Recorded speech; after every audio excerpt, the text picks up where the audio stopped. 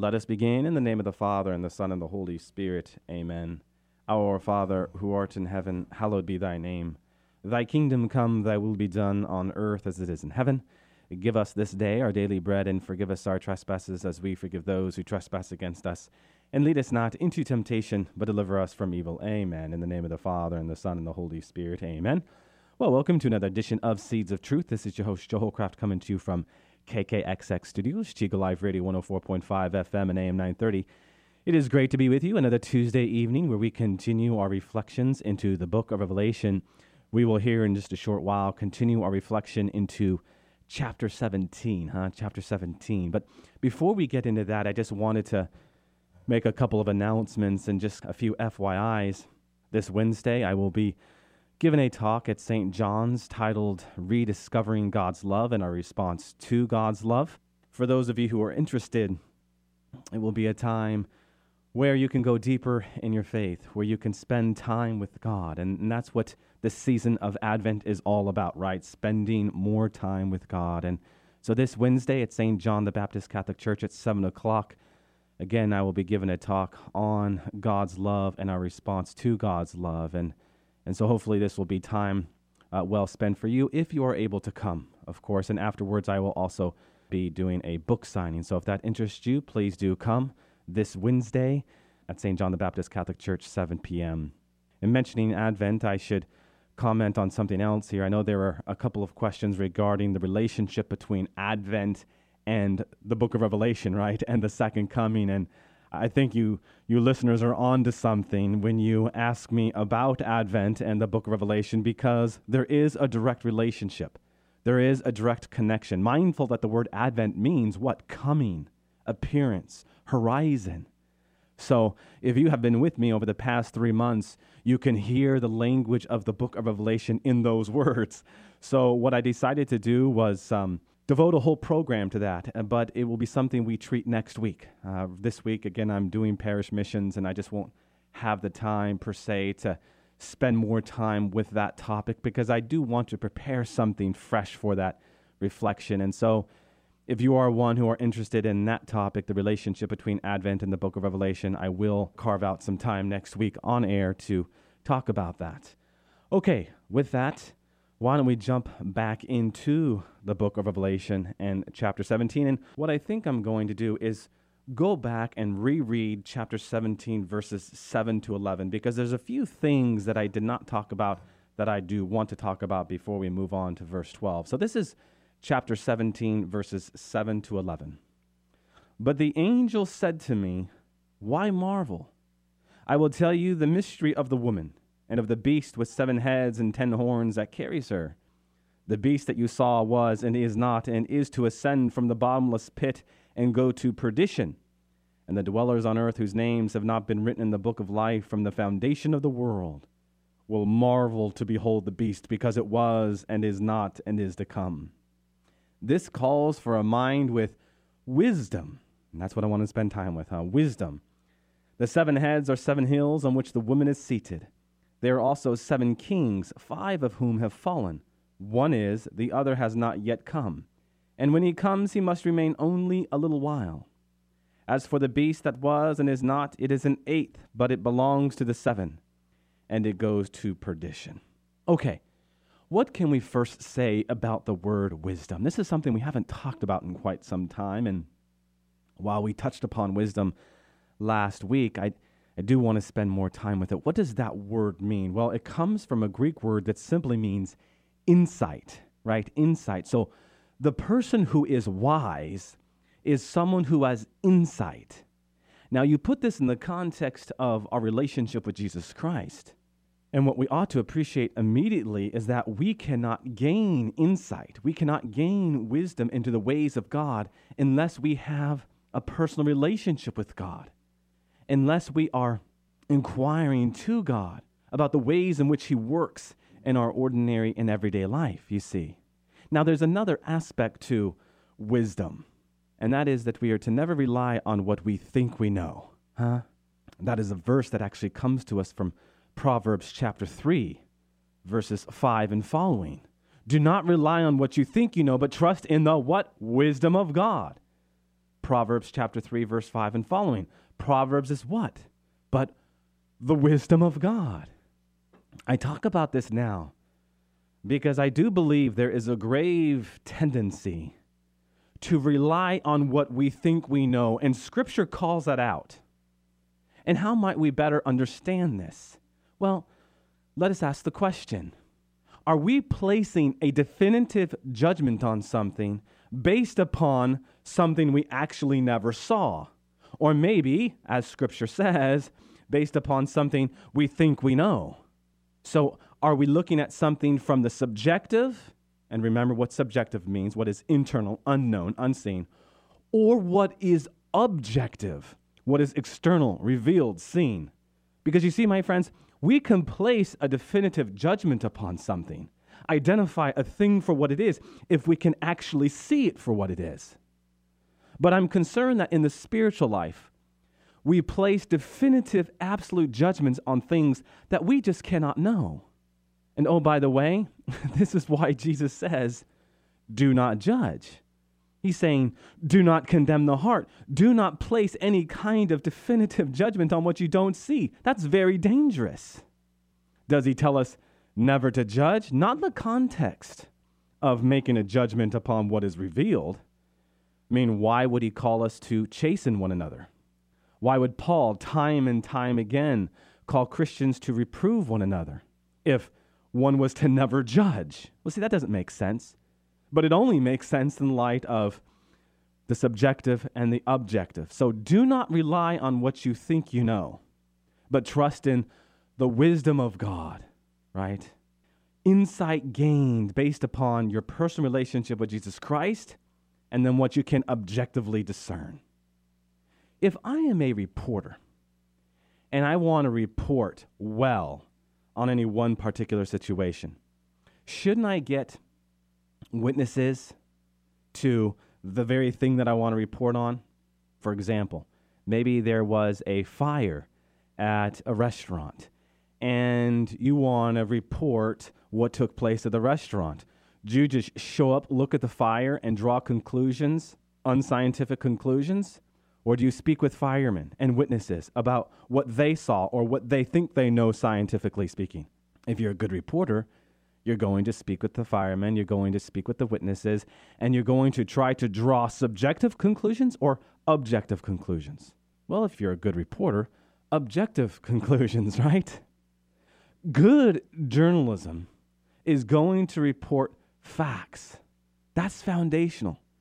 If all you're left with is an agenda or what you think you know, that's very troubling, and it's bad journalism, okay? So we are called to be, if I dare say, spiritual journalists in our spiritual walk.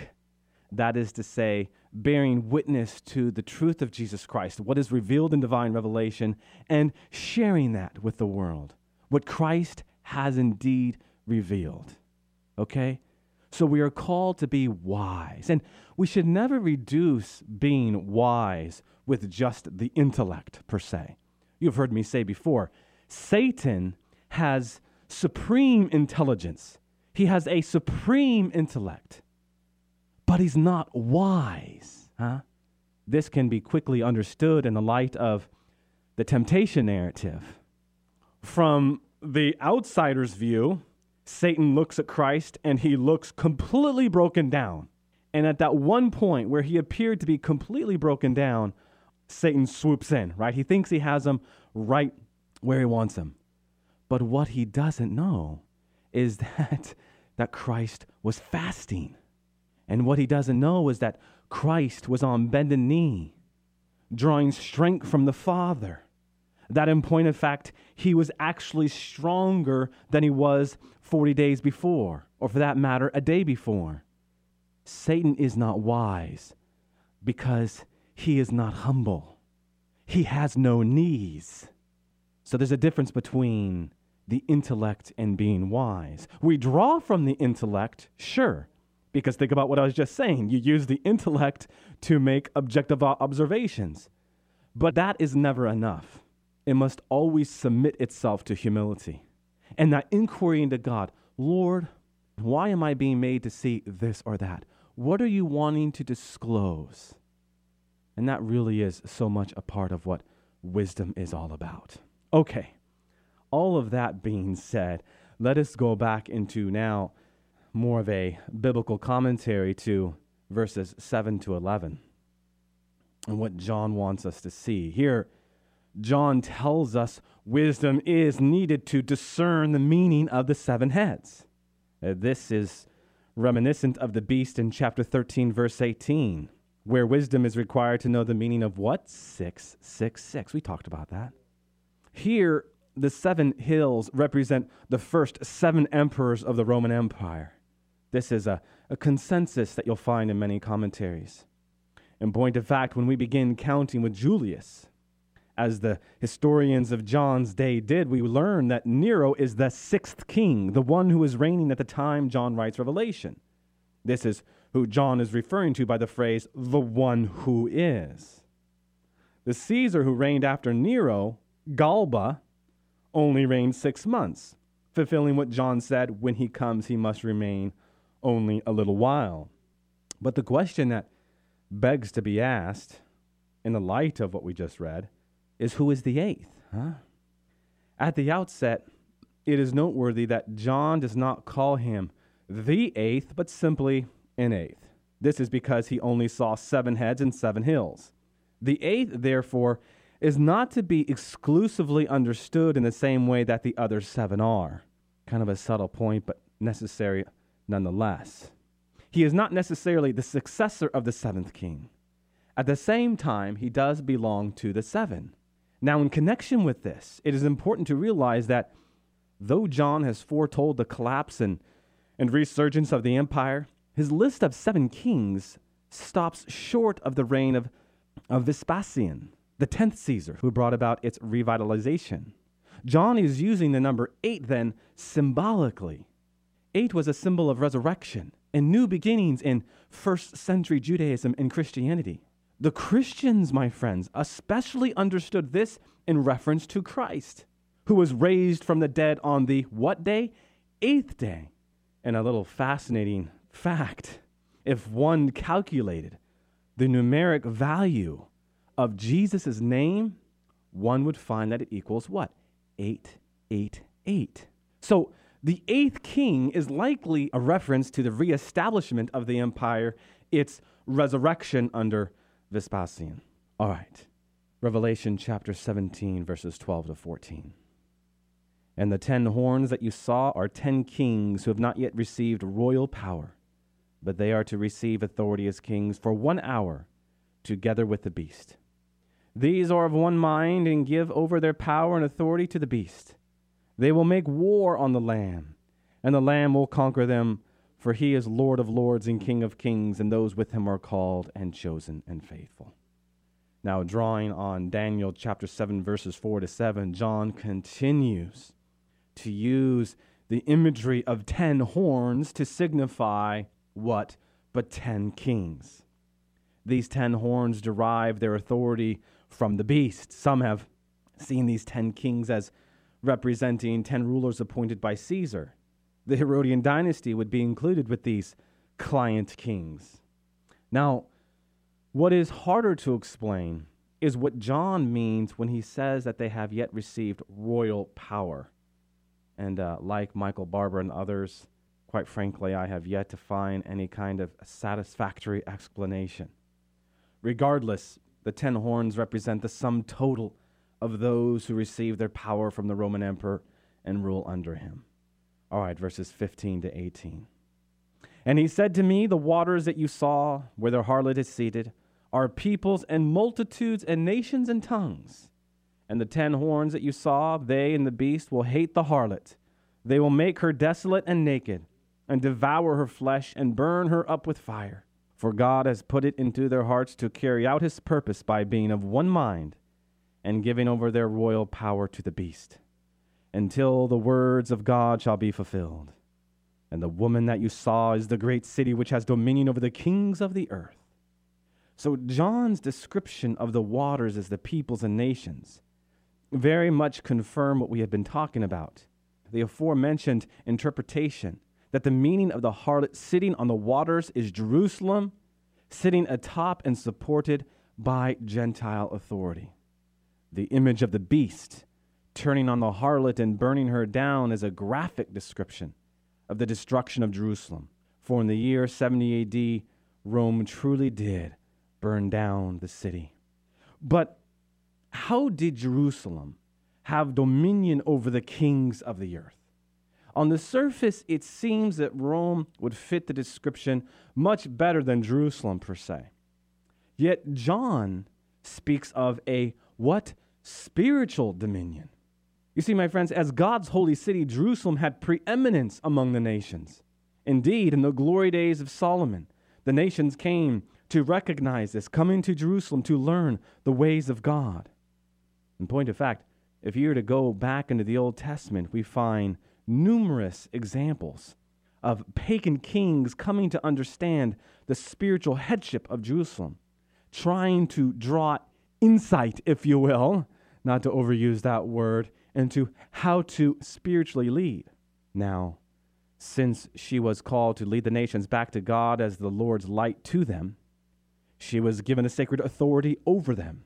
Yet, as we have discussed in great detail, the great city of Jerusalem turned sinful itself. Jerusalem became a hypocrite and a bastion of wickedness. She to whom the other nations were to turn for guidance, my friends, quite simply, led them astray.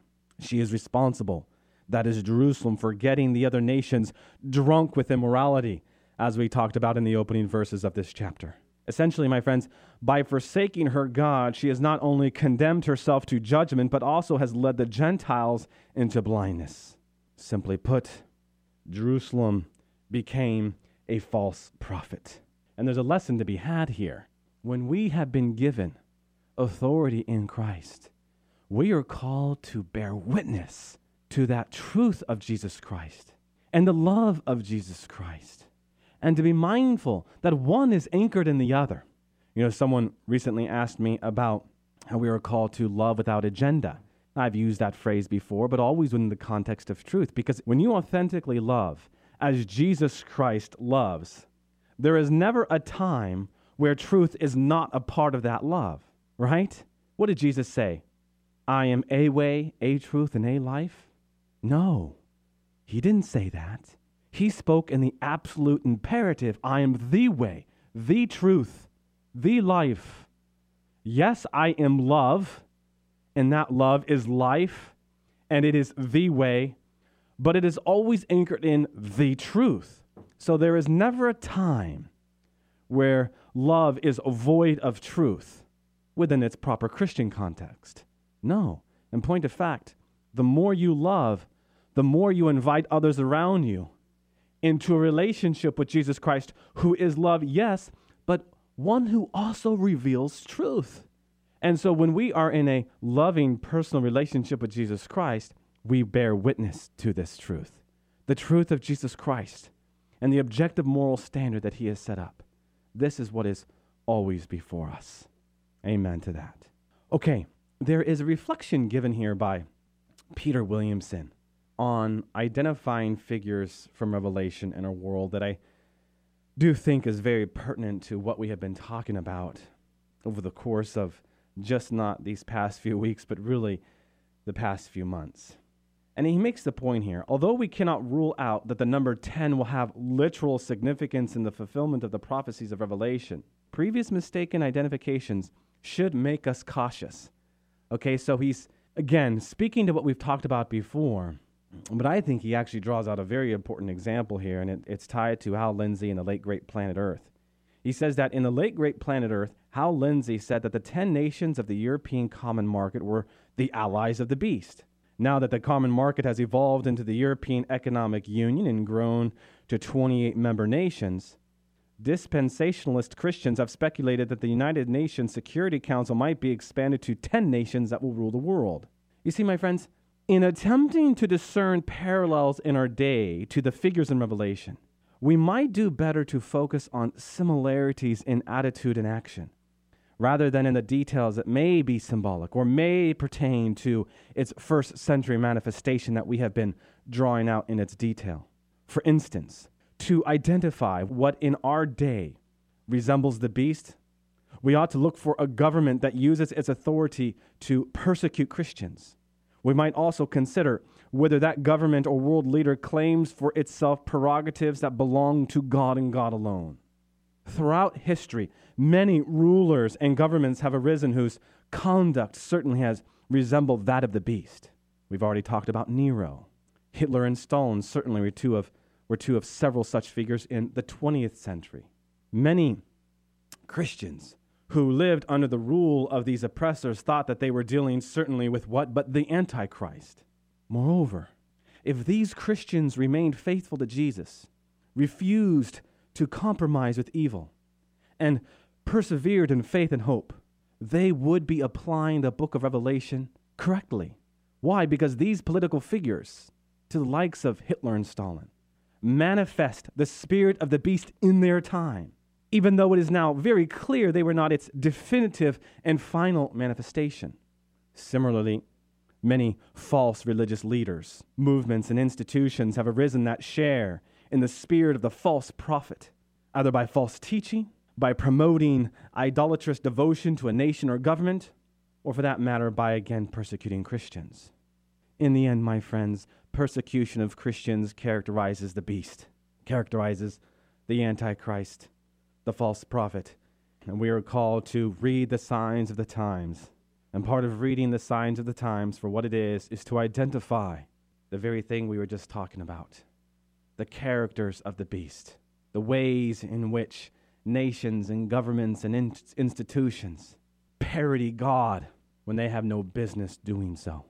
Okay, all that being said, last week I was talking about how Satan parodies the Mass. And by parody, what do I mean? But hijack. Take something and invert it, trying to twist it, flipping it upside down without having any intention of turning it right side up. After I was talking last week, when I left the radio program and I was thinking about what we talked about here on air, I was thinking about one Father Amorth. He's a chief exorcist who actually just passed away. He's written a book called An Exorcist Explains the Demonic, the Antics of Satan and His Army of Fallen Angels. And in this book, he talks about the Black Mass, a parody of the Eucharistic celebration. Now, I just want to read for you some of this chapter where he talks about the Black Mass as being a parody of the Eucharistic celebration. Listen to what Father Amorth says. This will probably have chills running up and down your spine. And this is Father Amorth. The Black Mass is a parody of the Catholic Mass, in which one adores and exalts Satan. Usually it is officiated at night because the darkness permits greater secrecy and because during the night fewer people are found at prayer, which disturbs the ritual. Isn't that interesting? I think there he's very much speaking to the intercessory power of prayer. He goes on, during the celebration, the words and the external signs of the Eucharistic liturgy are used, but always in a contrary sense in order to manifest opposition to God.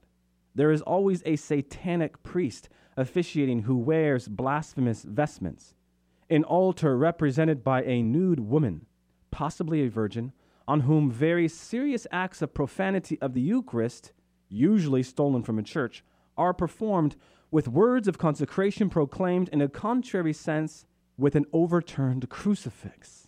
Only members of the satanic sect who are sworn to secrecy may participate. Non-members are never permitted to attend unless it is hoped that, having already been seduced by the perversions and the illusion of power, they may decide to enter the sect. In general, the Black Masses are celebrated by small groups of 10 or at most 15 of the quote-unquote faithful. As in the church, some of the official rites are required and are tied to particular feast days. The most important is Halloween, which falls on the night between October 31st and November 1st of each year. It is considered the Magic New Year. I think that's important to note. The second preceding our feast of the presentation of Jesus in the temple on February 2nd. The night before, in fact, begins the Magic Spring. The Summer Magic is the third satanic solemnity and occurs on the night between April 30th and May 1st. During the year, Satanists often choose nights when the new moon is inaugurated because it is particularly dark. Isn't that interesting? The officiator of these rites is usually someone who is consecrated to Satan, and although it is not stated, this person is also usually possessed by the devil. It may also not be so. I am certain, however, that during these rituals, as stated above, the Eucharistic hosts are profaned, having been stolen from tabernacles or taken by some of the faithful at communion during Mass and not consumed. And he concludes, I once exorcised a person who had purloined a consecrated host during a Mass in order to participate at a black Mass. He robbed hosts everywhere, even though he had already begun a courageous path towards liberation. According to what he told me, he was acting in a state of complete unconsciousness. That is, in the state of a trance typical of persons possessed by the devil. So my friends, why do I read this? Well, again, to give you an illustration of what I was talking about when speaking to the way in which Satan plagiarizes truth. And I don't know if there's a stronger illustration than to really reflect with someone like Father Amorth on the relationship between the Mass and, of course, its inversion, the Black Mass. And so what does that mean for us? Well, my dear friends, it means we are called to put on the armor of God. And in doing so, be mindful that there is a very real war. And it's called a spiritual war. And with the Mass and our devotions, all of which lead us to a stronger personal relationship with Jesus Christ, a relationship that allows us to see things for what they are, a relationship that helps mature that all-important spiritual gift of wisdom. Okay, with that, let us close with a word of prayer in the name of the Father, and the Son, and the Holy Spirit. Amen. All glory be to the Father, and to the Son, and to the Holy Spirit, as it was in the beginning, is now, and ever shall be, world without end. Amen. And God bless you.